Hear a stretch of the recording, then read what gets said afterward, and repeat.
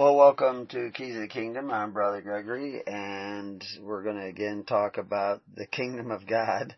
And just as I started to record, my computer screen went blank.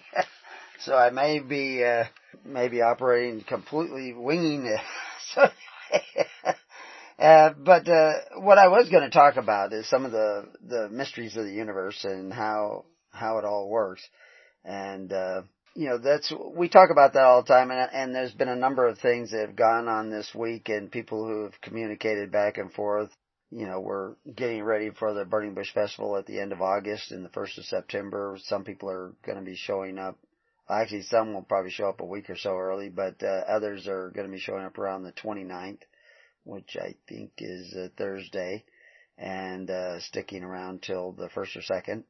And we have some people coming all the way across from New York, and I don't know where everybody's coming from. They usually don't tell me till the last minute, although I guess some things. We have a Burning Bush Festival Facebook page, and we have burningbushfestival.org, and on the Facebook page you can actually say if you're coming to the event. And so some people are keeping track of all that. I'm just trying to get everything else done before that comes up.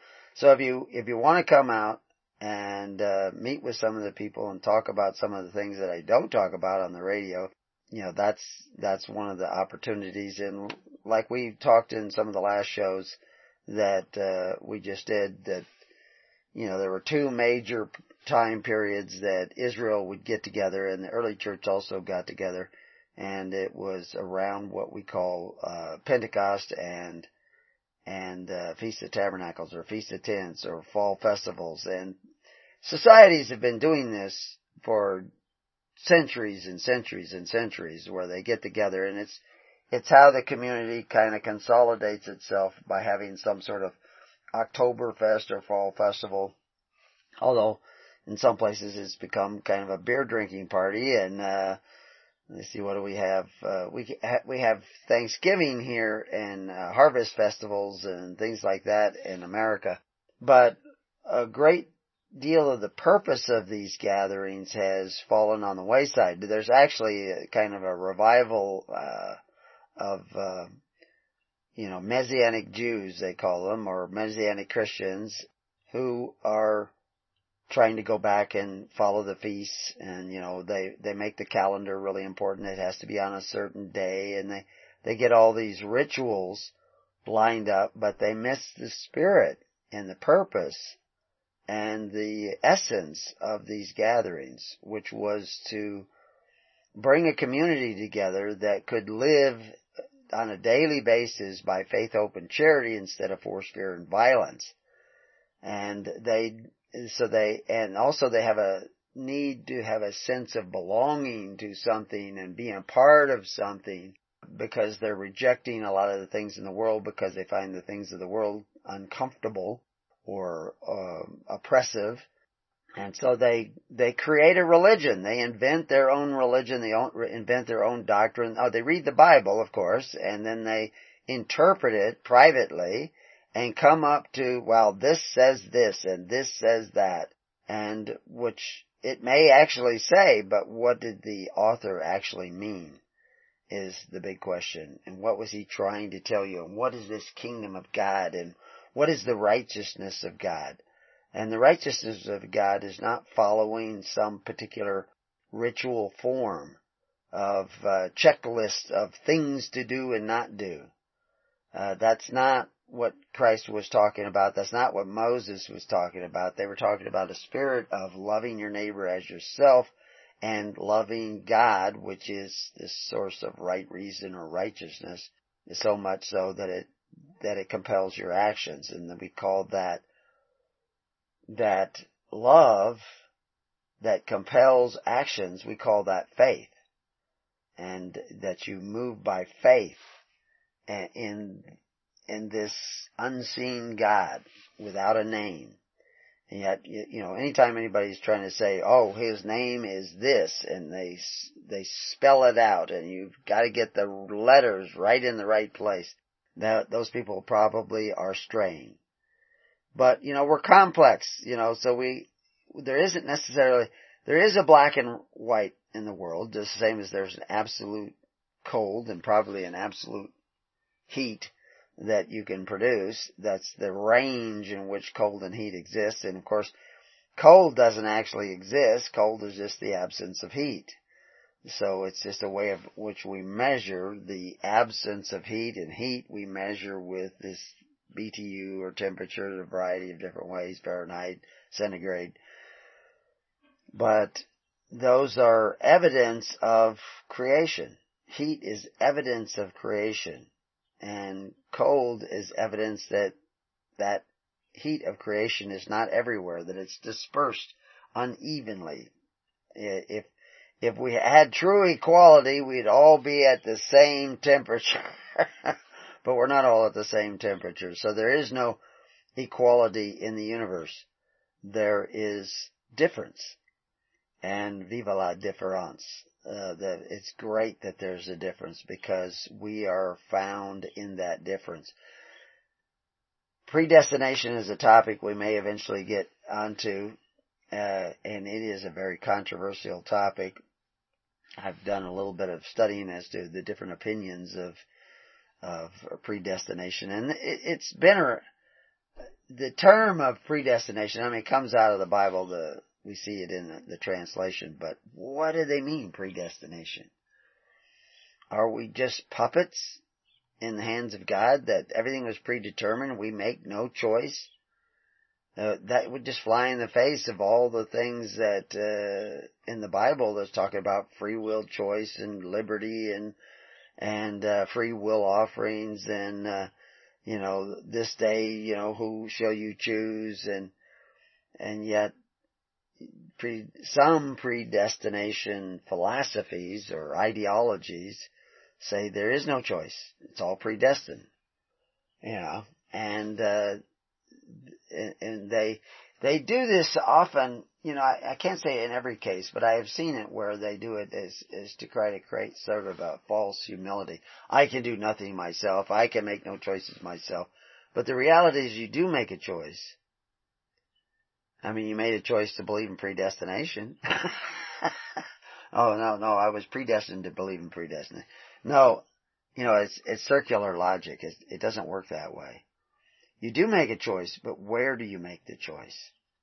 You see, a lot of times people make a choice because they want to do a particular thing or they want to go a particular way, and then they start making up excuses why they should go that way to justify their choice. But they don't look at what actually made the choice, because a large percentage of their minds, their souls, they don't even look at.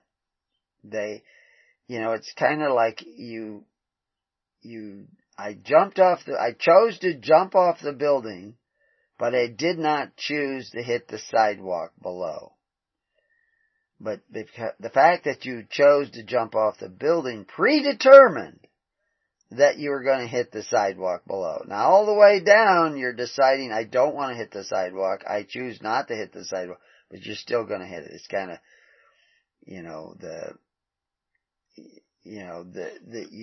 you've predestined yourself because of a choice you made before. Now, can you change some of those choices? Obviously, flapping your arms and it's not going to change the fact that you're going to hit the sidewalk, but, maybe you can skydive a little bit and maybe you'll hit the street instead. But the reality is that that's the only predestination there is the fact that you make certain choices, but you don't even know where or when you make those choices a lot of times. You forget all about that. You're not seeing yourself make the choices because sometimes those choices are made in the dark recesses of your heart. And when I mention the dark recesses of your heart, I mean, good and evil is divided between light and darkness, right? But just like cold and heat, darkness doesn't exist. It is simply the absence of light. So if you're making choices in your heart and in your mind, but you don't have light present, then you're making those choices in the darkness and you won't even realize you're making those choices. Because you're not even willing to look at you. You need to look at you to determine what's going on in you. You need to be honest and look at yourself. Well, honesty and looking at yourself often begins with honesty and looking at the rest of the world. And many of the religions and philosophies that we produce, and we're going to talk about a lot of them eventually here, but these philosophies and religions and heresies and dogmas and doctrines that we produce, these religions, because religion has become what we think about God, so that's, our philosophy about God, our theology about God. Many of these are constructed so that we don't have to see the truth. They aren't the truth. They're actually constructed so we don't have to see the truth. And it isn't that we don't want to see the truth as much as it is that we don't want to see the truth about ourselves. Because that's uncomfortable. But unless you see the truth about yourself, you're not going to see the truth about God. It's absolutely essential that you see the truth about yourself. So whether you're coming to the Burning Bush Festival or listening to our audios or looking online, and somebody wrote me last night and said that they enjoy my podcast while they're driving. I guess I keep them awake. So they look for Keys of the Kingdom with Brother Gregory, and you can download our recordings in this station and other stations, and we hope to be making a lot more so that it's somewhat new, but the kingdom of God is the oldest thing in the universe. So nothing that we're talking about is new under the heavens and earth, but it may be new to you.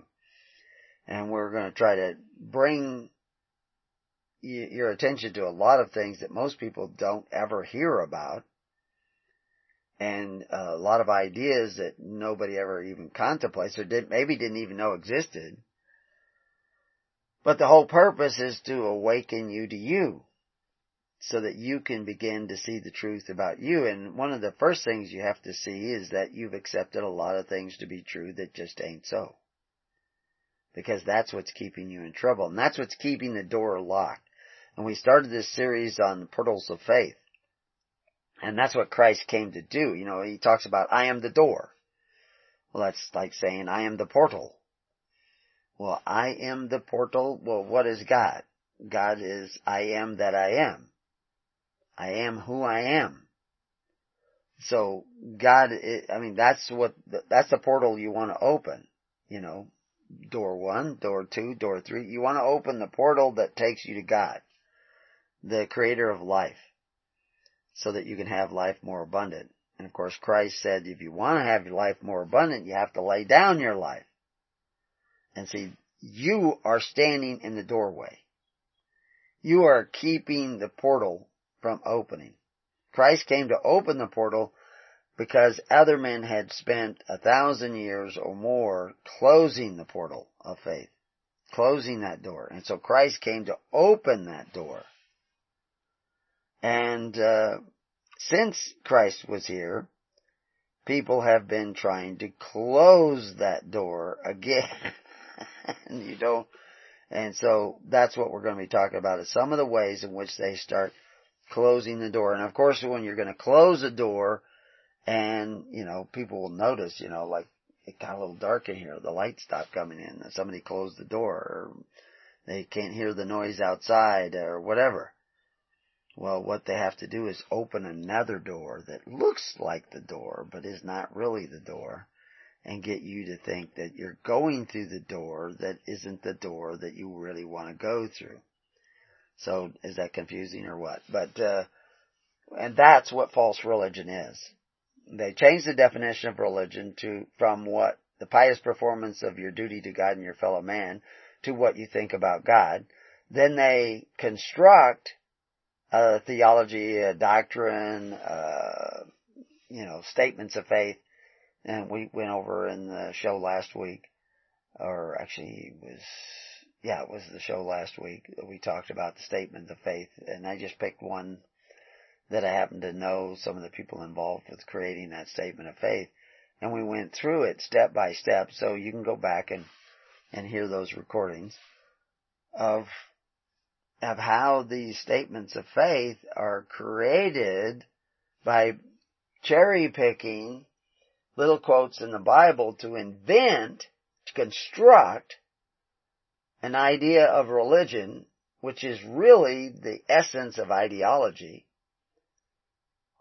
and the essence of idolatry, because that's what idolatry is. You construct an image of God, and then you worship that image.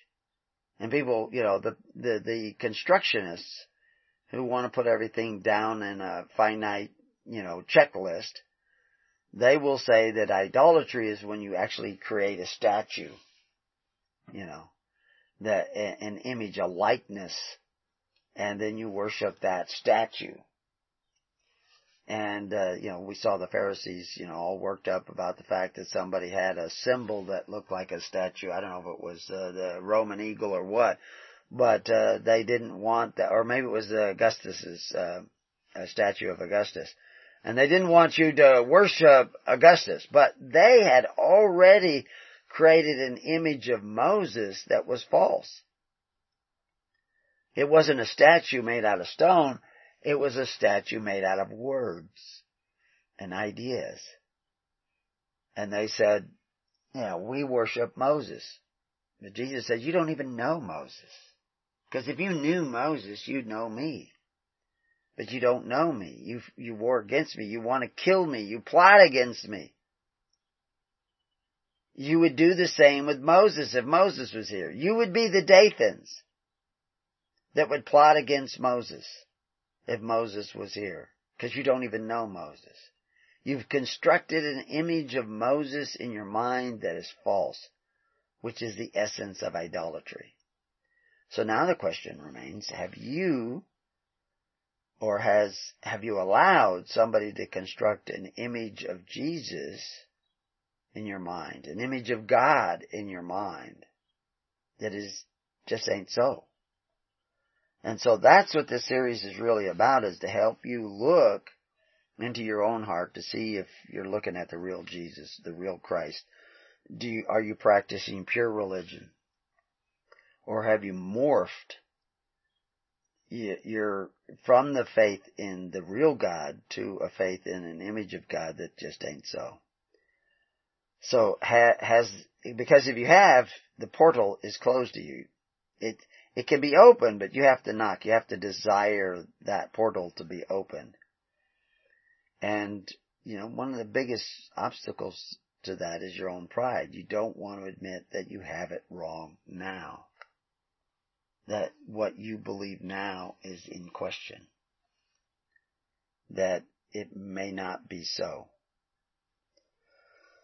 And so, when Jesus talks in Luke 11:46, and he said, Woe unto you, ye lawyers, for you laid men with burdens grievous to be borne. And ye yourselves touch not the burdens with one of your own fingers. Woe unto you, for ye build the sepulchre of the prophets, the tomb of the prophets, and your fathers killed them. So, by whatever it is that they're doing, these supposed lawyers. Now, when we say lawyers, we think of all the lawyers out there in legal land. But these are Pharisees who are part of the religious institutions. But the reality is your lawyers today are a part of your religious institutions. But we don't call them religious institutions. We call systems of justice and maybe even mercy. But so what is really going on? You have to remember Israel, which was the kingdom of God. Jesus says, I'm going to take the kingdom of God away from you. He's talking to Judea, the Pharisees of Judea. I'm going to take the kingdom away from you. That was an actual government that was operating and providing a daily ministration from house to house, dividing the bread, but not necessarily rightly dividing it, because corruption had come in. But their government was their priests. The ministers of their daily ministration were the priests of their society. They did it through these congregations of tens, which we call synagogues. 10 families get together. And then they connect with 10 other families, and then you have tens and hundreds. And that's the way Israel operated. They also operated their judicial system through those same tens, hundreds, and thousands. Obviously, if you're in a congregation of 10 families and there's a dispute, those 10 heads of those 10 families can sit down and resolve the dispute. And that would be like a jury, just resolving the dispute. And between two people, and say, Steve, they all agree that Steve, you really do owe him that $50. You gotta pay him the $50. And he may not pay them the $50, but then everybody knows that Steve is not a man of his word, because they all know that what went on. There was no gossiping involved. They sat down and they bore witness to what the deal was, and everybody knows that Steve owes Bill $50. And if Steve doesn't pay it, everybody's gonna know. And that's the pressure that he has, but it's still his free will choice. But that was their judicial system. Well, what if you had Steve and Bill were in different congregations? Well, then you had to go through a process of voir dire where you would pick 5 from one congregation and 5 from another, and then you would sit down and decide what was going on. Then the ministers would be there keeping order, and that would be your 12-man jury. And they would decide fact and law, and they would resolve these. In the show last week, we talked about Iceland. They ended up on an island, Iceland, with Scandinavians and Irish from different cultures, somewhat different languages. And they had to get along. And so they sat down in the whole thing and tried to figure out how to get along. And they had some good ideas and some bad ideas. But they didn't sit down like governments today. They sat down in some sort of government. But the governments today are not like the government 200 years ago when they first began to implement the Constitution. Because things change. Our relationship with government changed. Our relationship with each other changed. Our relationship with religions changed. 200 years ago, 90% of all social welfare, official social welfare, was taken care of through the churches. That's how you took care of the needy of society. It wasn't through the government. Well, now it's all through the government. So we're not the same as it was 200 years ago. Things have changed. With that, we change. Repentance is about changing back. We'll be back in a moment. The Keys of the Kingdom. Well, welcome back to Keys of the Kingdom. So, why am I telling you about, the government of Israel? That's all gone right now, right? And we're waiting. You're going to have to accept the idea. If you want to learn anything, you're going to have to accept the idea that you have a lot of ideas that are not really kosher. They don't really fit. They don't fit history. They don't fit the Bible. They don't fit what Jesus was doing. They don't fit what Moses was doing. Moses was setting up a government of the people, for the people, and by the people, which is why that phrase of, for, and by the people was used to describe the Bible in the Wycliffe Bible. And when Abraham Lincoln used it in the Gettysburg Address, he was just taking it out of that introduction to the Bible, the translation by Wycliffe. Because that's what the Bible was. It was a book for the government of the people, for the people, and by the people. But now if you mention the Bible, people say, oh no, you don't want to have anything to do with the Bible, that's religion, and we don't want to have religion mixing into our government. But your government is your religion. If we go by the definition of religion 200 years ago. The pious performance of your duty to God and your fellow man. Well, what God? There are gods many, according to Paul. And all a God was a ruling judge. So once you understand that a God was a ruling judge, so how does the God of the universe operate as a ruling judge? He does it through the law of nature. Because His right reason, His laws are built into the law of nature. Because as you judge, so shall ye be judged. Whatever goes around comes around. If you do things a certain way, it's like jumping off that building. You become predestined for the consequences of jumping off that building, which is usually hitting the sidewalk down below. That's the consequences of making those choices. And there are built-in consequences to disobeying what is called the Ten Commandments. If you disobey what the Ten Commandments tell you to do and not do, most of it's not do. Don't do this, don't do that, don't do that. Because if you do that, if you jump off this building, this is the consequence. If you bear false witness, there will be a consequence. If you say, I swear to uphold the terms of the Constitution of Oregon, and then you don't uphold the terms of the Constitution of Oregon, there's going to be a consequence. And, that's in our little talk about Article 2, Section 22, which you can go to Preparing You and look up that. I haven't put everything into that article. I mean, if you go down in the footnotes, you can find it all out.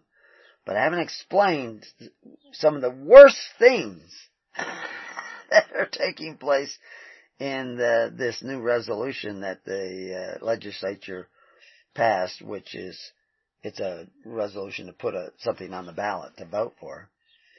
But I'm just curious how many people actually can figure out, what I haven't mentioned yet about that particular measure, which is even worse than what I have mentioned about. But anyway, you'll just have to go read that. I stopped the other day in a store. Somebody said, "Oh, you wrote the thing," and because he'd evidently read it.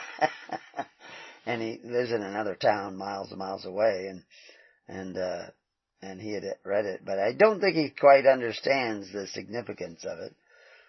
And I haven't really explained to everybody why would I even be mentioning Article 2, Section 22 of the Oregon Constitution?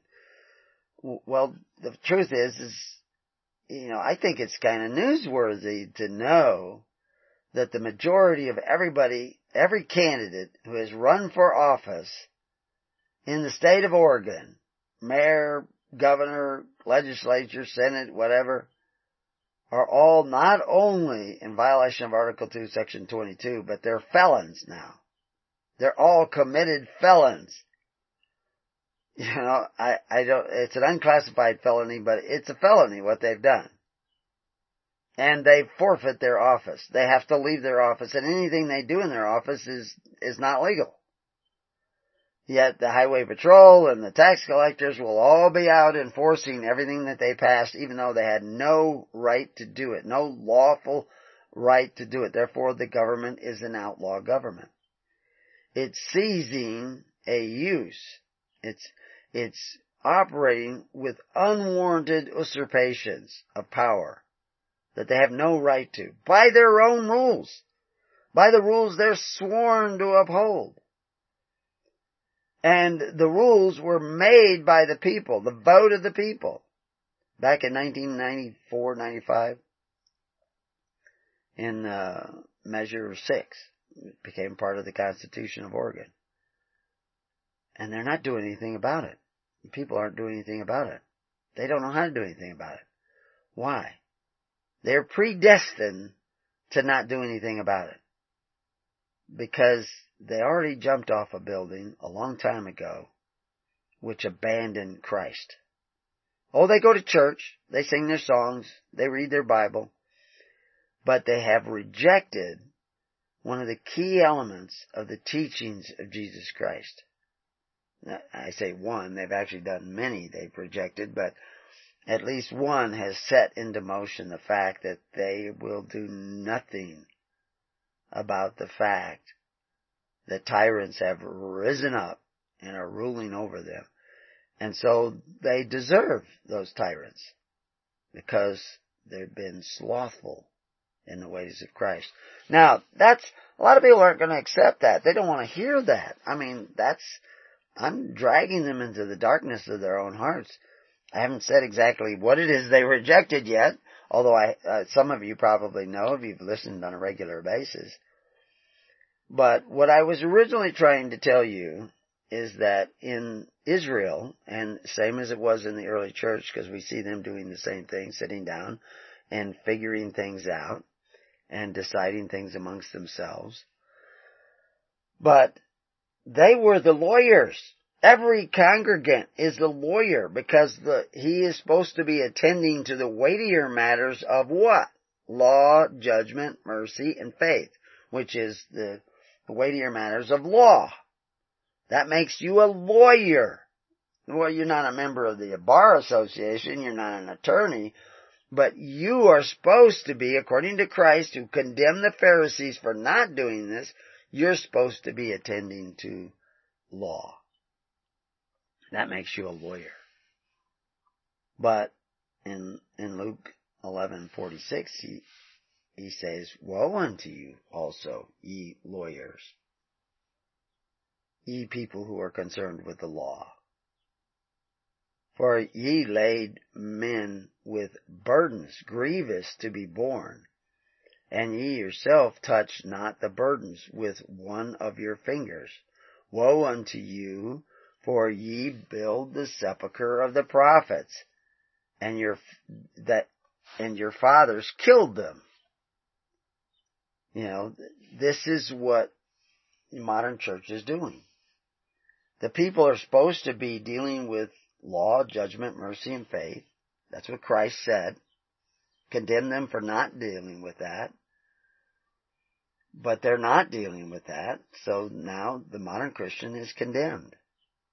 They may be nice in a lot of other ways, but they're not interested in law, judgment, mercy, and faith.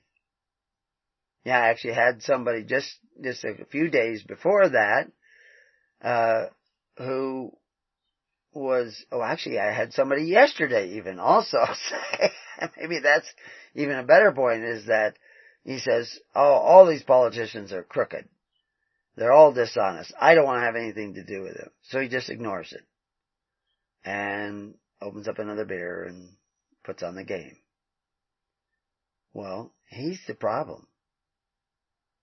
Because he doesn't want to deal with law, judgment, mercy, and faith. He doesn't care about, they're all crooked, I'm not going to have anything to do with them. And somebody else pointed out the fact that, you don't even vote. What do you care? I care that somebody is lying, that somebody is cheating, that somebody is bearing false witness. I care because I care about those people who are lying and cheating and bearing false witness. And I know that lying and cheating and bearing false witness, swearing that you're going to uphold the Constitution and then not uphold the Constitution, is bearing false witness. That's jumping off a building. There's going to be a consequence for them. There's probably, because people give them power, there's also going to be a consequence for you. But what I'm concerned about you is that you're slothful in the ways of righteousness. You're not seeking the kingdom of God and His righteousness because you're not even interested in righteousness. You're interested in your own comfort. And you're giving power to other men and say, you guys go make the decisions, even though I know you're liars because you bear false witness. Maybe you don't know it, but now I'm showing you they are. Most of the people in government, elected in government, are liars. If they were really honest and not liars, they would say, oh my gosh, I have violated Article 2, Section 22. I need to step down. And I see that my comrade here, my cohort, my fellow congressman, senator, whatever, has also violated. So I'm going to go to him because I love him, and I'm going to say, you need to step down too. Because you, by law, forfeit your office. We don't have any right to vote. You don't just run to Idaho so that you void a quorum. When you come back, you say, I can't vote. We've ruined our government because for the last, what would that be? Over 20 years now, we have absolutely disregarded Article 2, Section 22. I don't know how bad it was 20 years ago. I know that people were trying to avoid breaking that rule at one time, but now millions upon millions of dollars is received by these candidates directly into their personal campaign accounts in violation of Article 2, Section 22, that they are sworn to uphold. And they're not doing anything about it. That's jumping off the building. That's jumping off the bridge. That's closing the portal of faith. Because you don't have the faith in telling the truth. You prefer to tell the lie. To live the lie. Now, you as individuals out there, most of you are not running for office, so what's your lie? What's your false witness? You say you believe in Jesus, but then I can point out things that Jesus says you're supposed to do that you're not doing, so that puts into question, do you really believe in Jesus? Or do you believe in an image of Jesus created by your pastor, your minister, or maybe by yourself in your private interpretation of the Bible? You can see how popular this message is going to be. But it's important that it's said because your souls are at stake. You guys are jumping off buildings. You're going to dash your feet, your brains out on the ground because you're not attending to the weightier matters of law, judgment, and mercy and faith, because you're bearing false witness. You're saying that you believe in Jesus, but you actually believe in the things that Jesus said not to put your faith in. You know, which is why we went over that statement of faith. You should go back and listen to that other show if you haven't heard it. Therefore also said in verse 49, the wisdom of God, I will send them prophets and apostles, and some of them they shall slay and persecute. That the blood of all the prophets which was shed from the foundation of the world may be required of this generation. From the blood of Abel unto the blood of Zacharias, which perished between the altar and the temple. Verily I say unto you, it shall be required of this generation. Well, that generation, during the fall of Jerusalem, that blood was required. But history repeats itself. Is your blood going to be required? You cannot change the fate of history, but you can change your fate by repentance and by seeking the kingdom of God. Repentance, again, is not being sorry. It's thinking a different way.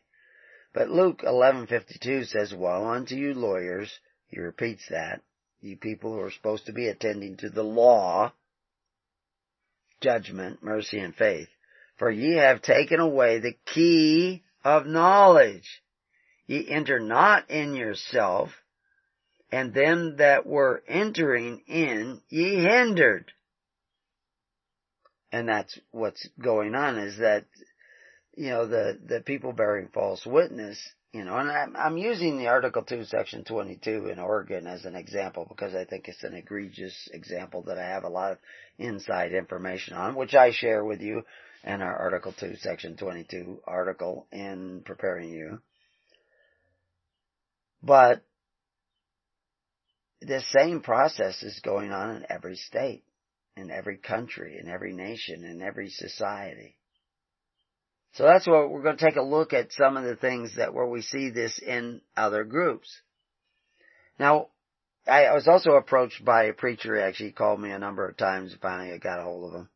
Or he got a hold of me. I didn't ever call him back. But, cause I've gone over the same thing to him. You know, you show them, and they know I have a great deal of knowledge and information that I'm sharing just openly. Just send out to people all over the place. Put it on the website. Now, all the books are there in their entirety. You can download them yourself, print them out if you want, read them there, put them on your Kindle, put them on your phone for all I care, and read them there. You don't have to pay me a dime. You don't have to join anything. But most all the information is in the books, in the footnotes, but you probably won't put it together because that's That's the interesting thing about information, words. They're like the dots, connect the dot games. And, you lay out all the words are the symbols of ideas. So every one of those words in the books is put there as symbols of idea, and you're connecting those symbols and putting them together. Well, you can put them together one way and get the wrong answer. You can put them together another way and you get the right answer. And, that's just the way life is, because everything can be interpreted. Words are not, almost every word in the dictionary has multiple definitions. And when they play fast and loose with the translations, which they have, translate 5 different words into the same English word sometimes, or translate one Greek word into 5 different English words sometimes more. It's very easy to connect the dots and get a different picture than what God is trying to tell you. So ultimately, it will depend upon the Holy Spirit, and a lot of people think they have the Holy Spirit, but they're still doing contrary to what Christ said. So, you tell me that's the Holy Spirit, I don't see it. So woe unto you lawyers, you people who are supposed to be dealing with the law, judgment, mercy, and faith, which the Pharisees were condemned because they weren't doing that, where you have taken away the key of knowledge. Well, that's what we're going to try to give you, is the key of knowledge. So this preacher calls me up and wants one of our pamphlets, The Body of Christ. No, actually, he wanted to, I actually said that because I looked over here and I have the pile of pamphlets that he wanted, but he wanted the International Acceptance and Validity of Holy Matrimony, which is just it was originally about 60 pages, but I've got it down to 12 pages. But I've got the essence of there so you can figure it out. And then Holy Matrimony versus Marriage, which is an interesting pamphlet. And it's one of the chapters of the book Covenants of the Gods, which is all free online.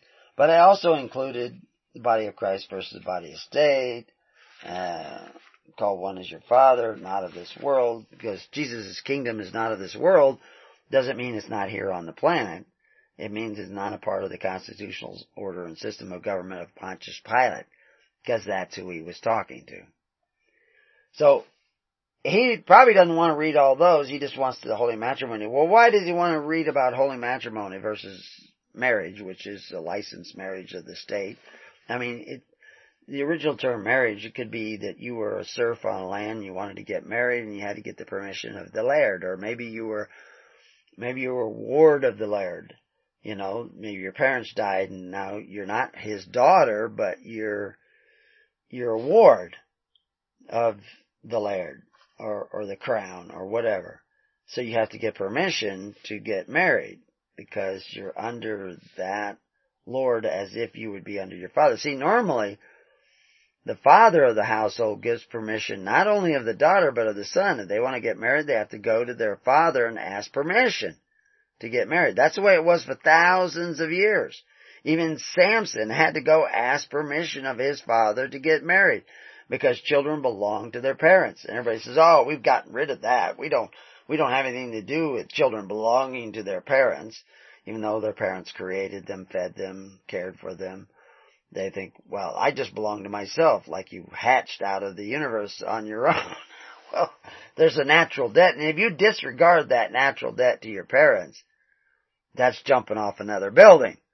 There's going to be consequences because your kids are going to disregard you as well. But you don't have to worry about that because you got Social Security. The government will take care of you. Well, guess what? The government is in the place of the father. Kids don't even go and ask the government anymore, but they don't go ask their own natural father or mother to get married. They go to the state and get a marriage license. We did that for decades and decades. Everybody would go down. George Washington didn't. When he married Mazda, he didn't go down and get a marriage license. They just got married. I'm preparing you. We even have a copy of the marriage agreement between Karl Marx and his wife. They didn't go down to the state and ask permission to get married. This is as late as Karl Marx. They went down and made out a contract and filed that contract with the state.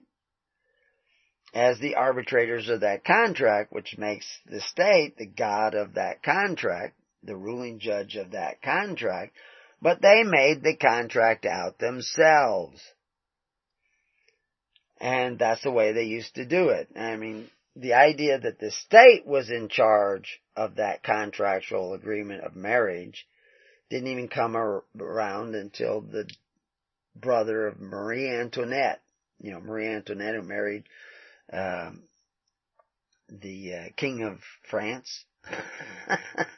You take you and the king down to the guillotine and shorten you a little bit. That Marie Antoinette. Well, her brother is the one who started instituting civil marriage again. And that marriage was to be under the state, and if the church didn't go along with that, then the church would not get donations from the King of Prussia anymore, which is who he was. And we explain all this in detailed articles in Preparing You in His Holy Church, so you can see the history of it. But you don't know the history of it. You think you know, but you don't. And we have the footnotes so you can look this up. But the difference between marriage in the church and marriage with the state is a ruling judge of that union. The church is not. The church is not even a party to the union. The state is a party to the union. The church is not a party to the union. The state is a party to the union. I repeat that so you see the distinction.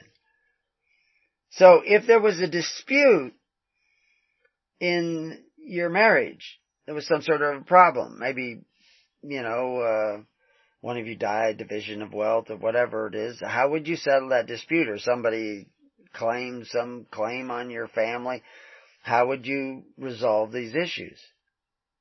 Well, the state is a party, the state will decide. And the judges will decide according to the laws of good and evil passed by the legislature.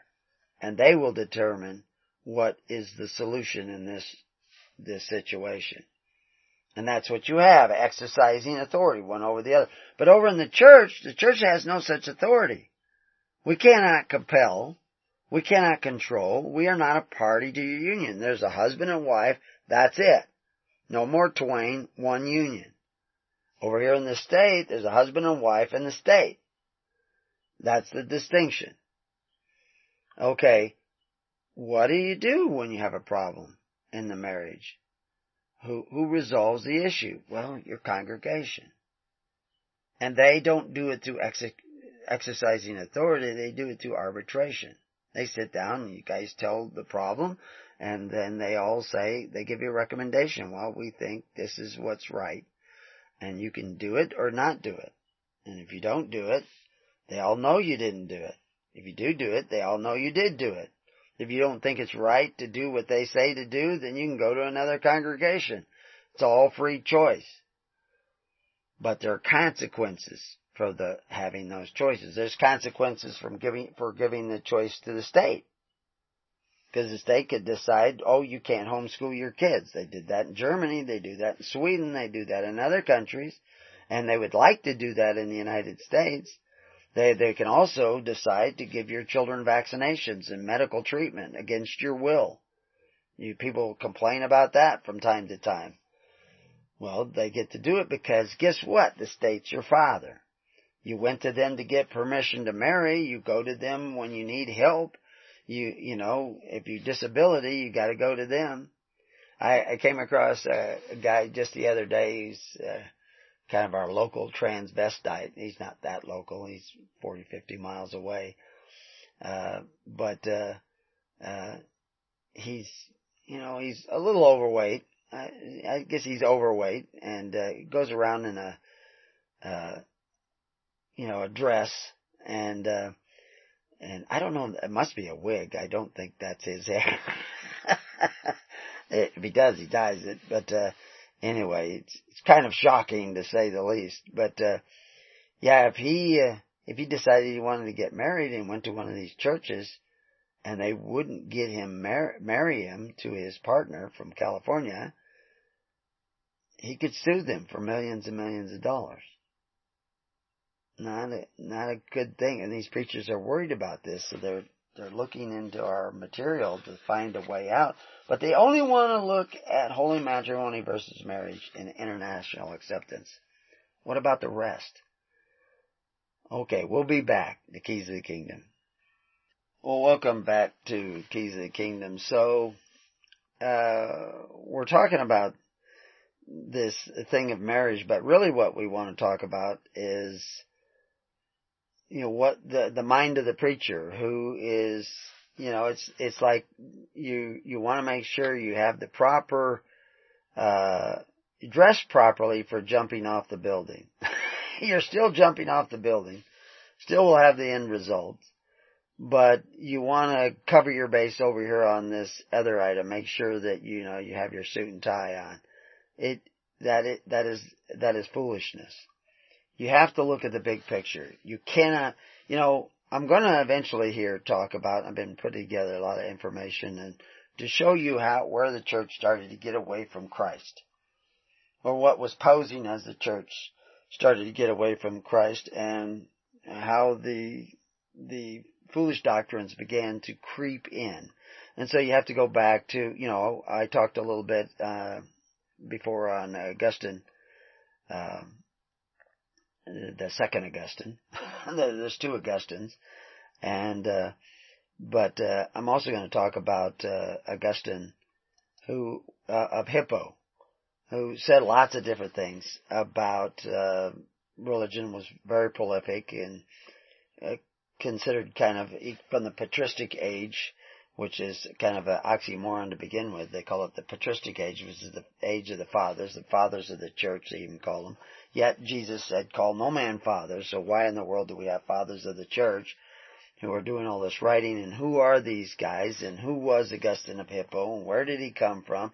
And, he said all kinds of things, and, I have a series of quotes that are actually fairly accurate, and it would sound like it was from Christ and teaching what Christ taught. But then I give several more quotes that sound like it's the opposite of what Christ taught. So what was Augustine of Hippo really doing? And then I compare him with the Augustine who came along later in Great Britain, and what he was up to, because Augustine of Hippo was in North Africa, but they were named after each other. And where did they come from? And where was this outside influence? And how was it creeping us away from the actual teachings of Christ to the present day, where we have got very little clue? I mean, so many people argue against so many things that Christ was adamant about. They don't even argue against it. They just ignore it. They pick and choose what they want to believe and what they want to accept of the gospel. And even Augustine wrote against that. He says, if you believe what you like in the gospel and reject what you don't like, it is not the gospel you believe, but yourself and the ideology that you have created with the help of other religionists. And he knew that. But there were a lot of other things. But we'll get into him at another time. What about these preachers?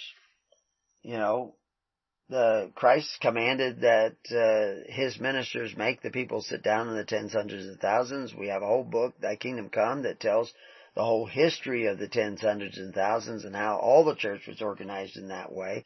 Augustine doesn't talk about it much, but Augustine was after Constantine. Constantine doesn't talk about it that much. Certainly Ambrose doesn't talk about it much, because Ambrose wasn't elected by the tens, hundreds, and thousands. He was elected by everybody in Milan. Pulled out of a brothel and said, hey, yeah, we want you to be our bishop. Because they were commanded to become Christian and get baptized. But they didn't repent. They didn't think a different way. They had a daily ministration, and that was the essence of Constantine's church, is they were going to go back to having a daily ministration through the temples. They always had a daily ministration through the temples. But they were going to go back to operating more on charity. But Constantine had his jumpstart fundraising where he gave would be probably over $1 billion to this new church in funds that he had collected by killing his partner and annihilating whole cities and villages and confiscating all the wealth in those places and then taking that wealth and giving it to the church. What church would even want it? What church would even touch it? Well, the Church of Constantine touched it, and they wanted it. But they did start a sort of reform in their own system of religion to kind of emulate Christianity. And this is the problem, is that now the question comes after Constantine, where's the true church? And we're still asking that question today. Where's the true church? What denomination is correct? There's only one denomination in the Church of Christ, and that's Christ, who is actually preaching what Christ said, and who is not preaching what Christ said. Christ said, man and woman, no more twain, but one. He doesn't say man and woman in the state, no more twain. He says man and woman, no more twain, but one. State marriages today, because of the law, and we show the whole progression of the law in the states, is no longer man and woman. It's man and woman in the state. The churches are going out and marrying people by the authority vested in them by the state. They are actually officers of the state performing marriages. Churches should not be doing that. And we don't do that. I do not have permission to perform a state marriage. I can perform an ecclesiastical marriage, but it's up to them to go get a state marriage if that is required of them. I don't have anything to do with that. I know an old preacher in Maryland who was taken to court because, I know of the preacher, and I've talked to lawyers who've dealt with this situation in Maryland. Because he was going around saying that we're marrying you, but we're just not marrying you by the authority of the state. Well, we just perform a religious service. You marry each other. The church doesn't marry you.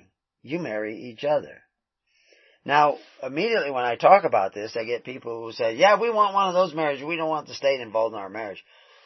They want the state involved in everything else in their life. The state takes care of their parents when their parents are older because they don't keep the fourth commandment. And they also believe in the Corban of the Pharisees because they say, well, my parents got Social Security. That will take care of them. No, you're supposed to take care of them, not Social Security. Can you do that? No, you don't want to do that. You could do that, but you don't want to do that. And I tell you, it would be easier to do that if you did the other things that Christ said. Sit down in the tens, hundreds, and thousands. Love one another. Stop coveting one another's goods through the agency of men who exercise authority one over the other, but call themselves benefactors. You're not supposed... What about all those things? So what good does it do if you've got your seams straight and your shoes tied, but you still jump off the building? It doesn't do you any good. So, I don't know. I'm going to meet with him probably in another week. And, I said that, because he was saying, this is, if I refuse to do that, I don't mind spending a few days in jail. We're not talking a few days in jail. We're talking about being sued for millions and millions of dollars. So their remedy is no remedy because their remedy is not full of Christ. It's only full of what they're afraid of. And they need to turn around and go the other way. Turn around and do the other thing, which Christ said to do. That's the way they should be going. So anyway, we showed in previous programs about statement of faith, and so the ministers of church who are gathering and trying to resolve these situations, all these situations are resolved if you actually practice pure religion. which means you have to start taking care of the needy of your society through faith, hope, and charity instead of just going to church on Sunday and the other 6 days of the week, the government takes care of all the needy of your society. You're not the church if you're not doing that.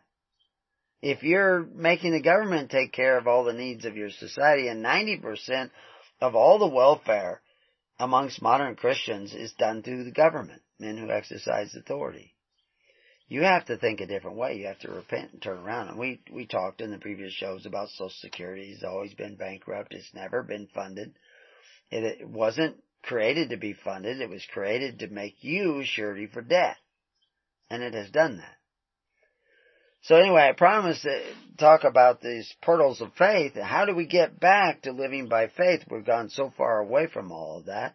And so I said we would talk about Augustine of Hippo. And I probably won't get to all of it in today's show, but Augustine of Hippo, he was born, to get into time frame, November 13th, 354 A.D. He died on my birthday, August 28th, in 430 A.D. So he wasn't even born until after Constantine's Council of Milan. He was around in the Council of Ephesus, which condemns some of the very philosophies that he seems to be teaching from time to time. But he wasn't that well known at that particular time. He became well known because one of his big advocacies is the advocacy of the papacy. He believed in the central,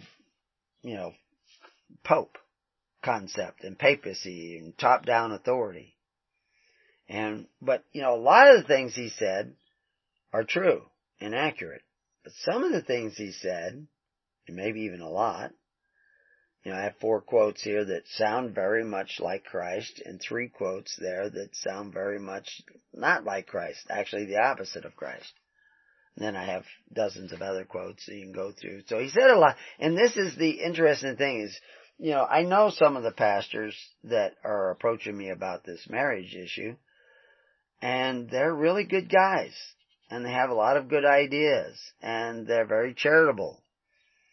But they're not putting on the full armor of God. If you don't put on the full armor of God, it's like that little badge that stopped the bullet of the sheriff, there's a little dent in the badge and it stopped the bullet, and they said, well, it looks like this badge saved his life. And the guy says, well, it would have if it wasn't for all them other bullets coming in from everywhere. So, it really doesn't matter if you straighten your tie and you still jump off the building. The same results happens. So we have to deal with all these different things. Well, Augustine, he wrote, and at the time that he was writing, in 400 A.D., he's right, because the first part of his life he was pretty much a sinner, a serious sinner, and we'll get into some of that. But later on, he began to settle down and he began to write these things. And he had a lot of good ideas, and he had some very, very, very bad ideas. And distinguishing between the two, it's kind of like the Constitution. We have contracts, covenants, and Constitution. You can read all about that. But, there's a lot of good ideas in the Constitution. But out of the 5 things you're supposed to put in a Constitution, only one of them appears. 4 of them are absent in the Constitution of the United States according to the Bible. So the Constitution is not biblical any more than Nimrod is biblical, because it's contrary to, it's not doing what the Bible said. And so there's repercussions to that. That's where the predestiny comes. You decided to go this way, and this way instead of that way, and that way, and there's going to be repercussions. So you're predestining yourself by the choices you make. But again, where are you making those choices? In the consciousness of your mind? No, most of them are made in the subconsciousness of your mind, those parts of you that you don't want to see. So I'm talking about a lot of things you did not know that come into contradiction to what you want to believe is so. And you will either accept or reject them. If you reject them, you're probably going to reject and not go into those dark recesses of your own mind and not find resolution. Again, going back to those guys who are in violation of Article 2, Section 22. I wrote this for their sake. The next article I'm going to write it for the sake of the people who don't care about those men who are being corrupted by the power that you are giving them. Saul was made ruler and fell prey to what I call the Saul syndrome. Power corrupts. You are giving your legislature and your governors and your senators too much power. Because you said you don't have the power to do this, this, and this in Article 2, Section 22. But then when they do it, you just let them do it. Because you're too busy over here being comfortable. Too busy over here being slothful. That's your sin. And I want you to see your sin. I want them to see their sin. And the fact is those legislators should, who know themselves are in violation, should confess. That's one of the books of Augustine of Hippo, Confessions. And there's, I should put a link in there to, I think I have an article on confession. Confession is good for the soul. You have to admit you're wrong in order to find out what it is to be right. If you won't admit you're wrong, you'll never be right. So that's why humility was emphasized so much by Christ. So yeah, he wrote Confessions, he wrote City of God, he wrote about the Trinity. The actual, book that they call the Trinity. So he wrote these things. And so he was kind of the founder of a lot of this stuff. But what was creeping in with his text? I mean, you say this is right, this is right, this is right, but this over here is creeping in heretical statements that are contrary to Christ. And he was writing all this when the Vandals and the Moors were sieging society, coming in. Some of the Vandals were Christians. The Moors generally were not, but I mean eventually the Muslims who came was often a reaction to the oppressiveness of Constantinian church, which was not the church established by Christ. It was this other church saying it's the church, but was not the real church, because it had these ideas that are contrary to Christ. And so this is what it is all about, to preach Christ first. You have to see what Christ actually said. If what you believe doesn't fit with what Christ said, then what you believe is wrong as far as Christianity is concerned. You're not a Christian. If you love Him, you will keep His commandments. If you don't even know what His commandments were, like sitting down in the tens, hundreds, and thousands, and loving your neighbor, and not coveting your neighbor's goods, not taking a bite out of one another through the agency of government, not being like the governments of the world. Again, going back, those priests, Pontifex Maximus, which is what Constantine said he was, when the Pontifex Maximus of Judea was really John the Baptist, not Caiaphas, but John the Baptist, and Christ was to take his place. So Christ was both king and Pontifex Maximus. And so somebody coming along and saying, now I am the Pontifex Maximus, is doing contrary. The reality is the church is a different form of government. It's still defined that way today in law dictionaries. It's a form of government that operates on faith, hope, and charity. So these preachers out there that are taking care of the daily ministration through force, fear, and violence of government, and the men who call themselves benefactors but exercise authority, are not really the church. They're not really the ministers of Christ. And that's just one place where they have jumped off the building and done contrary to the teachings of Christ and the doctrines of Christ. Not the doctrines of this religion or that religion, but the actual what Christ said.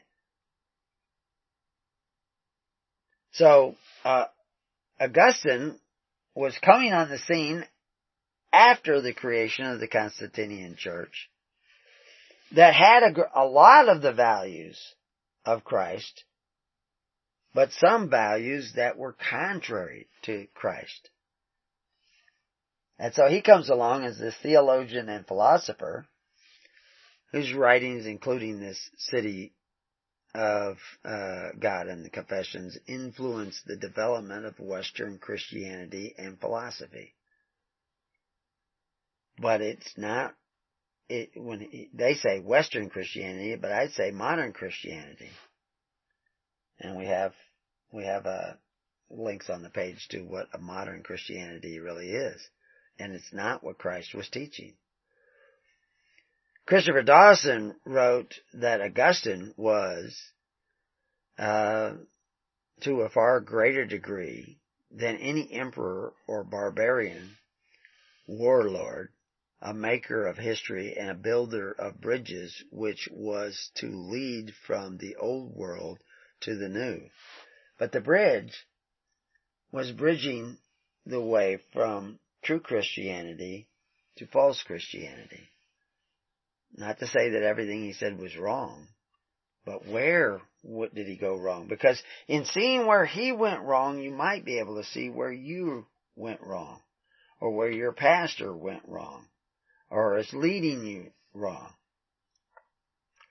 So Augustine was influenced by this teaching of his mother, who was Monica. And Monica was a Christian, a fervent Christian of some sort. But, I really, obviously she didn't like to see her son going around and whoring around with prostitutes and having affairs and having a mistress and having children out of wedlock. She didn't like that. But he was admittedly very, lustful. He said, I polluted the brook of friendship with the sewage of lust. And he prayed, though, make me chaste, but not yet. He's putting it off. He wanted to keep living the life of a sinner. But his obsession with sexuality and the temptations that are caused, by his own personal lust, he says, was the cause of original sin. He makes the fruit tree, the sin was sexuality. But what he's doing when he does that, some sort of sexual act between Adam and Eve. But what he's doing is he's creating that checklist of things. The reality is the sin, the original sin was choosing for yourself what was good and what was evil. Choosing for yourself, trying to decide for yourself what was good and evil. And that is jumping off the building. That way back there is jumping off the building. Is eating of the tree of the knowledge of good and evil rather than the tree of life. And this is what those pastors are doing. They're trying to figure out, calculate, and this is always the danger, because I give so much information out, that people will take that information and try to use that information to solve their problems. The information does not solve your problem. The information is evidence that you have a problem. Sexuality or promiscuity is evidence that you have a problem. Your problem is that you're so vain that you're trying to decide what is good and evil on your own. And when you try to do that, you know what will happen? Somebody will come along and decide what is good and evil for you, and you will fall under their power. Especially if you try to decide what is good and evil for your neighbor. And that's what we see rising up in America. All this Antifa and all these guys, they're all trying to just say that you can't say this because that's evil. That's wrong. That's offensive. And so that desire to create that rule for their neighbor is going to bring in tyranny. That's jumping off that part of the building. So when I tell you that this here is this is the facts and people believe this wrongly or they incorrectly or whatever. I'm not trying to create a dogma that you can believe in. I'm just pointing out the fact that you're not eating of the tree of life. I'm using knowledge to show you that the knowledge you have is deception. It just ain't so. And you're following that knowledge and it's leading you to destruction. If you want to go to life, you have to stop eating of the tree of knowledge. You can have knowledge, but you don't determine your direction with that knowledge. And that's what the guy does when he counts days and calendars and rituals and forms and creates his checklist. That's evidence that he is living from the tree of knowledge. Ben Shapiro, nice guy, has a lot of great ideas, but he believes in this pharisaical approach that, I have to have this diet and this food and this checklist and this and this and this, and that's the tree of knowledge. And he's a very bright person, full of knowledge, full of information. But that's not the real pure-hearted Ben Shapiro. That's whited sepulchre stuff. That's robes and checklists and knowledge and information. What really comes down to righteousness or not righteousness is whether you're eating of the tree of life, receiving the Holy Spirit. And I believe he's been touched by the Holy Spirit. But I also believe that he's dragging the balls and chains of pharisaical approach of checklist religianity. And you don't want that. But it's kind of scary to let go of all that. Because we use it as a kind of a flotation device in a crazy, crazy world of insanity. But there were all kinds of heresies going on at the time that Augustine was writing his own heresies. And so maybe we'll take a look at some of those different, like Donatists and Malachianism and some of these other guys when we return to Keys of the Kingdom. So anyway, we'll try to sum up some of this stuff about Augustine, and we won't get to all of his quotes, but maybe I'll do it in the afternoon show. He was writing during a time when this Donatism which was considered a heresy, was creating a schism kind of in what they call the Church of Carthage. Now, you have to remember that, Carthage is North Africa, and of course there had been a great deal of persecution of Christians in North Africa, and then now there was this new Constantinian Christianity, which spread through the Roman Empire, which said you could be this Christian and not be persecuted, but then many of the ministers who joined this church or were established by this church were established by people who picked them, not because they repented and became Christians, but because they were commanded to become Christian, and the only welfare they were going to receive was no longer the free bread and circuses of Rome, the civil government, but the free bread of this new church of Constantine. In order to get this started, Constantine funded it with a great deal of money. And you have to always be aware and be concerned about these guys who taint the daily ministration with gifts, gratuities, and benefits from men who exercise authority, because this is why Christ forbid us to do that. But the Church of Constantine said, oh, that's okay, because it's coming from the emperor. Well, that's what got the church in trouble over in Prussia with the brother to Marie Antoinette, who was the emperor there, who said that, well, we're going to have state marriages from now on, and all your marriages had to be registered with the state. Because if the church didn't do that, he wasn't going to give the huge donations that he had been giving to the church that was helping fund the work of the church. Well, why was that important to the people? And why was that important to the church? It's because the people were not taking care of one another through faith, hope, and charity. As soon as you get away from that a little bit and start saying, well, we can take a little bit of money over here from the men who exercise authority, You're closing the door, the portal of faith, because you're not operating by faith. Now you're operating by covetousness. Now I come along when 90% of all the welfare in your churches is taken care of by men who exercise authority. Social Security, Medicare, Medicaid, all that is from the priests of the world. The priests of Pontius Pilate, who offers free bread in circuses. Church of Christ was saying, no, we don't eat of that bread. And this is what Paul's talking about, food sacrificed to idols. You don't want to do that, because it will be a scandal. You want to avoid that. But of course, the Church of Constantine, they got started with that. And Donatism, which is this heresy, the Donatists argued that Christian clergy must be faultless for their ministry to be effective and their prayers and sacraments to be valid.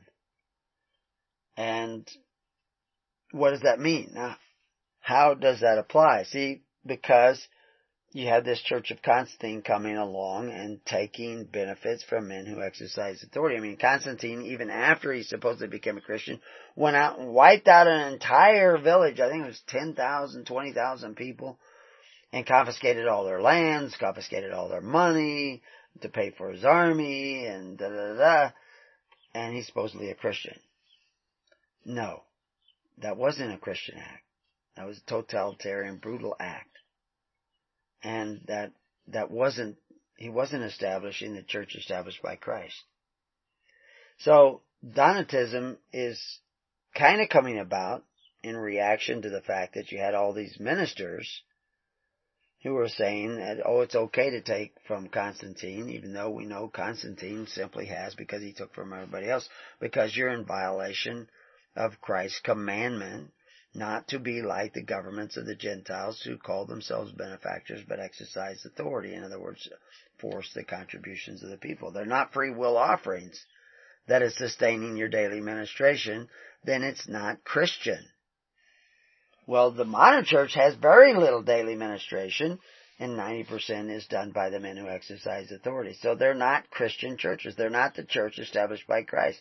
They're the church established by Constantine. They got a lot of good people in them, but they haven't really repented and gone the way of Christ. Another heresy that was coming about at that time, or what they list them as heresies, so I'll call them heresies, Pelagianism. Because Donatism isn't entirely incorrect. I don't know how they interpreted it all out at that time, and it was all over the place, but they're right. Ministers need to get in conformity with Christ. Pelagianism, also called Pelagian heresy, is the so-called Christian theological position that original sin did not taint human nature, and mortal will is still capable of choosing good or evil without special divine aid or assistance. Well, not entirely true. There is a heresy mixed in with that. Original sin did not really taint human nature. Original sin is the evidence that human nature was already tainted with pride.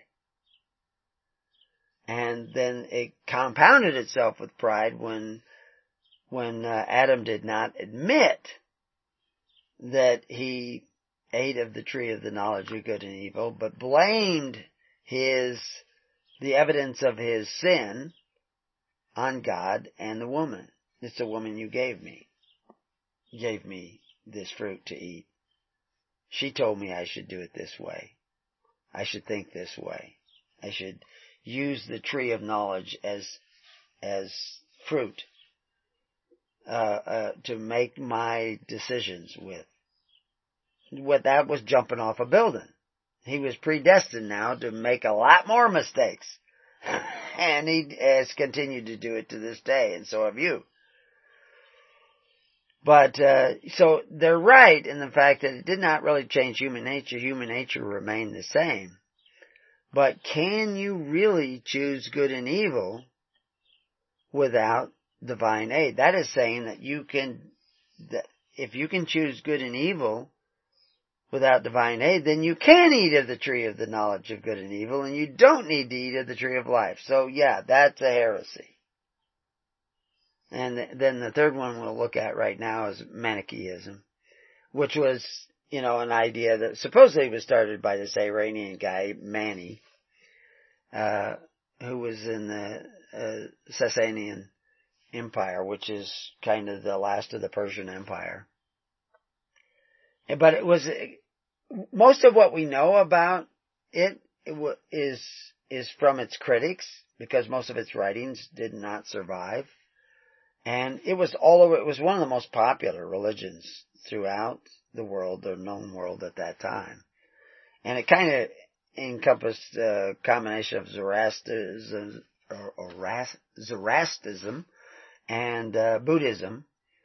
And it was an elaborate dualistic cosmology describing the struggle between good and evil, between light and darkness. It's the yin-yang kind of concept so that there's God over here, and then there's the God of good over here, and the God of evil over here. Which is, it's actually, in my mind, that doesn't even fit, because darkness is not a positive force. It's simply the absence of the light. But the absence of something creates a vacuum, and nature, which is created by God, abhors a vacuum. So, it just depends on how far you take this elaborate Manichaeism, and we really don't know what individuals were seeing and talking about. We know what the critics said about it, but that's about as far as that goes. So, anyway, we'll look at a few things that I don't know how much time we have. Well, we have a little bit of time here. Augustine argued against the Pelagius views, but his writings were opposed in many monastic circles by the existing Christians. Well, some of these monastic circles, then you have to, when I even say the word monastic, you think of a monastery and some long-robed monks and with shaved bald heads walking around with beads and rosaries and vestments, but that's not what monasticism was all about. Monasticism was kind of like your university in the wilderness. There were guys who would go off separate from the major cities and everything, and they would devote their lives to making a record and studying and learning different, because there was so much violence going on. Like I said, the Vandals, the Moors, and all this stuff. So you'd have these monasteries that people were devoting themselves to perpetuating information and knowledge, but also the spirituality of Christ. And so some monasteries were really good places, and some monasteries were not as good, because they were not a homogeneous group, just like I said with the Essenes, who had a lot of these kind of apparent monastery societies that were often near remote societies. And everybody that would be a part of the Essene movement weren't the monks or the ministers. But in the true construction of the kingdom of God, according to the way Christ did it, you had the congregation of the people, 10 families get together, with 100 families through this pattern of tens, hundreds, and thousands. They pick ministers. Now those ministers have a particular role, and they have certain qualifications that Christ required of them. Most of these ministers asking me about the marriage documents don't want to hear any of that. They just want to know, how do I get around these new laws with marriage? Well, how do you get around the new laws they want to make about vaccines? And how do you get around a lot of things? Well, you have to put on the full armor of God if you're going to go into battle. They don't want to put on the full armor of God. They just want to put on the convenient armor of God. And I hope that they will repent and decide to put on the full armor of God, but at this time they're not doing it. So, anyway, a lot of the monastic groups were opposed to some of the things that Augustine of Hippo was saying.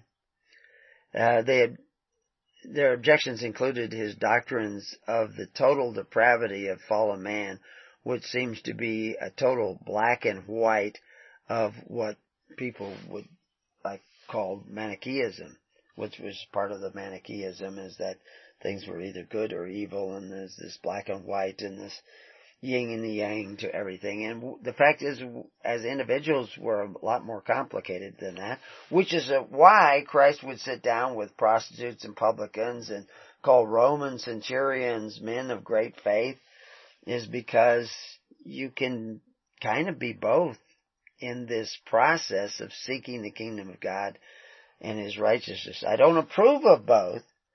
I'm just saying that you have to deal with people where you find them.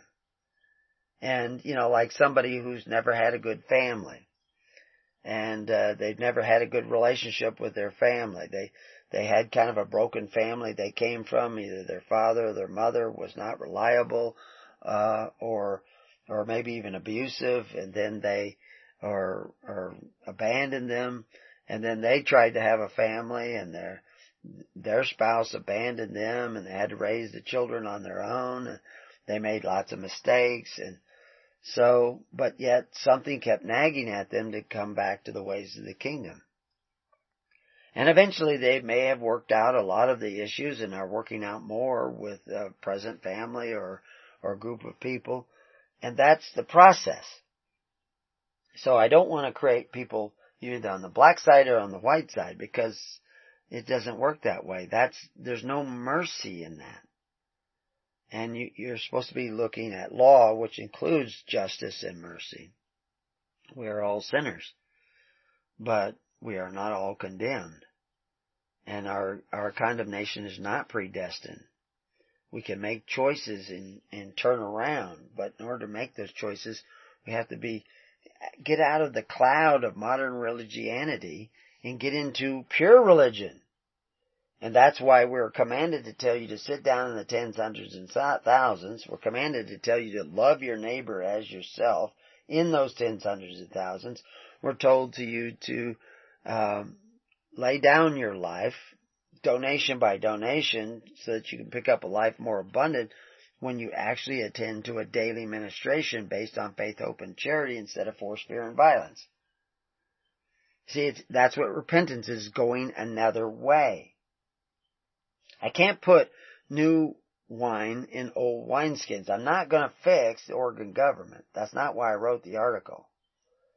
I wrote the article to warn congressmen and senators that and governors and mayors that they're bearing false witness, and that's going to have a repercussion. You're jumping off a building that is going to create repercussions, and you're predestining your fate with the choice of bearing false witness, swearing an oath that you will upkeep a constitution that you are not keeping. Well, the secondary thing is the people have been slothful, which is why they have such a government to begin with. Because they have rejected God. Even though they go to church, they rejected what Christ actually said to do. And they become slothful in the ways. And that has repercussions for them. And so that's the next part of my article will eventually show how it is their fault they're in this situation. So they have to repent and turn around and start fessing up to the fact that they're not doing what they're supposed to be doing. So there were many Christians, many of whom were probably true Christians, that were opposing some of the things that Augustine was saying. And that the depravity of fallen man has to do with his lack of humility and the fact that he's not eating of the tree of life, the Holy Spirit. He's not following the Holy Spirit. He's not walking in the ways of the Spirit. But he's creating this complicated checklist of things that I have to say and have to do and all that. And that's not where it's at. Constantine also seemed to be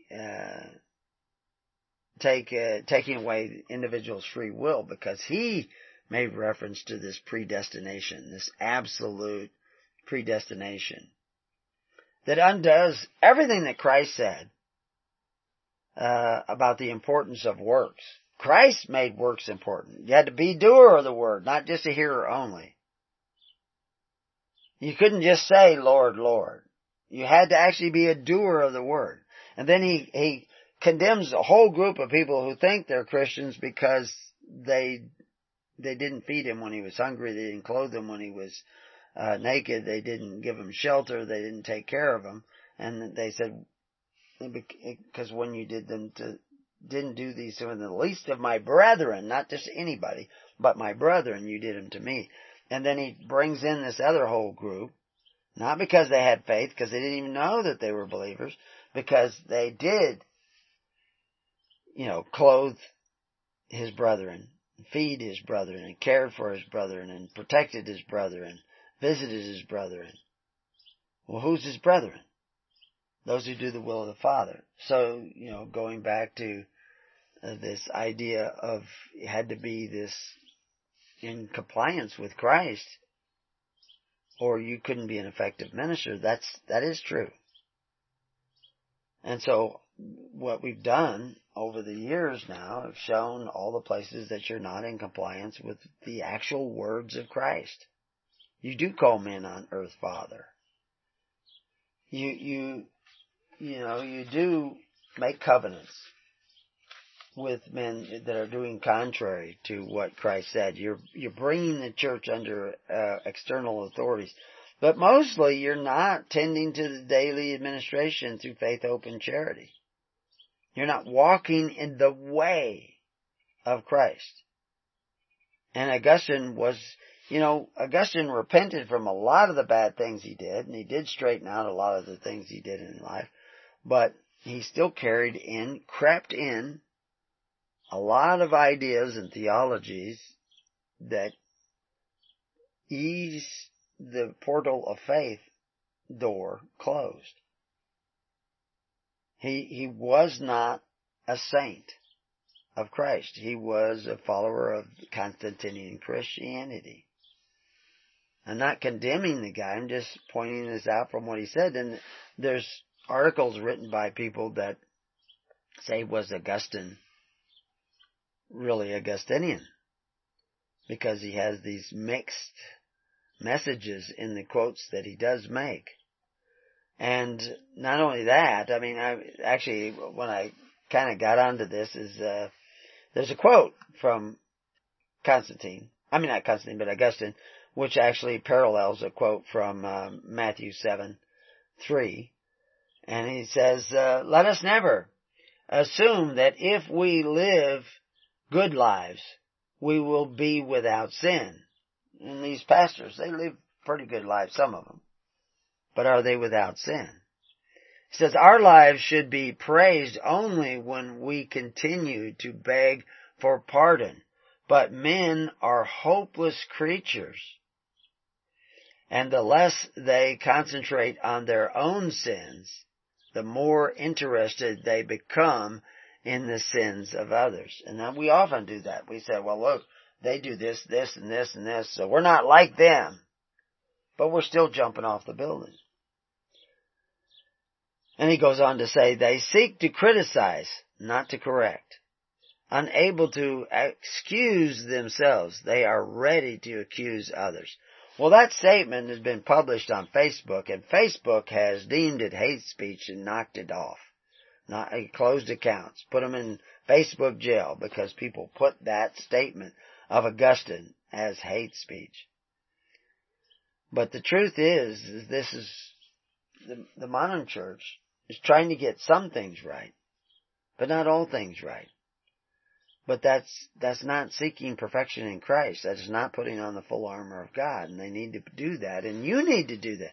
So how does this relate to your life? Are you sitting down in the tens, hundreds of thousands? Are you gathering with other people to work out your salvation with fear and trembling? Are you becoming, people who lay down your life daily for those who have a daily ministration? We had, I'm not going to mention certain things that I've seen of late in the network and in my own life with other people, interacting with other people. But we need to turn around our thinking and actually start conforming to what Christ was doing and what early Christianity was doing, not the Constantinian Christianity.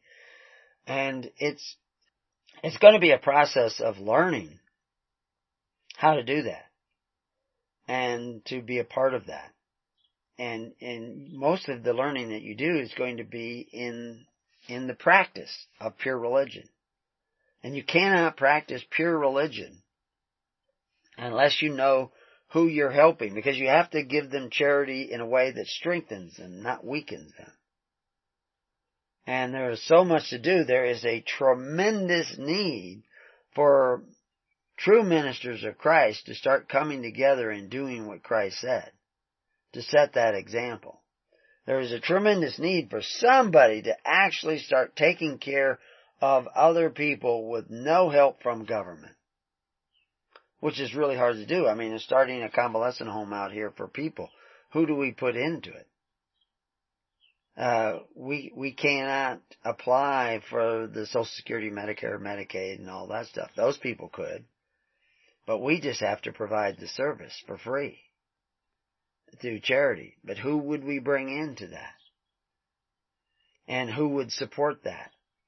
I mean, we already do it. We don't have a home necessarily, but we go into other people's homes and help them on a regular basis and serve them and make sure they have enough to eat, and sometimes hoist them out of their convalescent beds with a hoist and bandage their wounds and change their colostomy bags and all these things so that they can be in their own home and be taken care of. And the state begs to give us money. And we can't take the money from the state. Not like that Constantinian church who took billions of dollars from Constantine, even though they knew that it was all collected by the force of Constantine. We can't do that. Well, how can we do what Christ said if you will not become that congregation of God? If we don't meet your checklist, we meet the checklist of Christ, but we may not meet your checklist. But that's idolatry. We're preaching Christ first, last, and always. But until then, peace on your house, and may God be with you. God bless.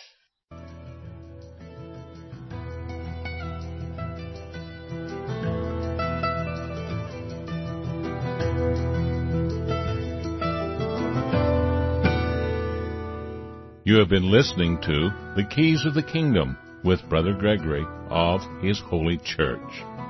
For more information on the educational ministry provided by His Holy Church and Brother Gregory, including services, counseling, lectures, books, and other audio materials, please write to His Church at Summer Lake, Box 10, Summer Lake, Oregon, 97640.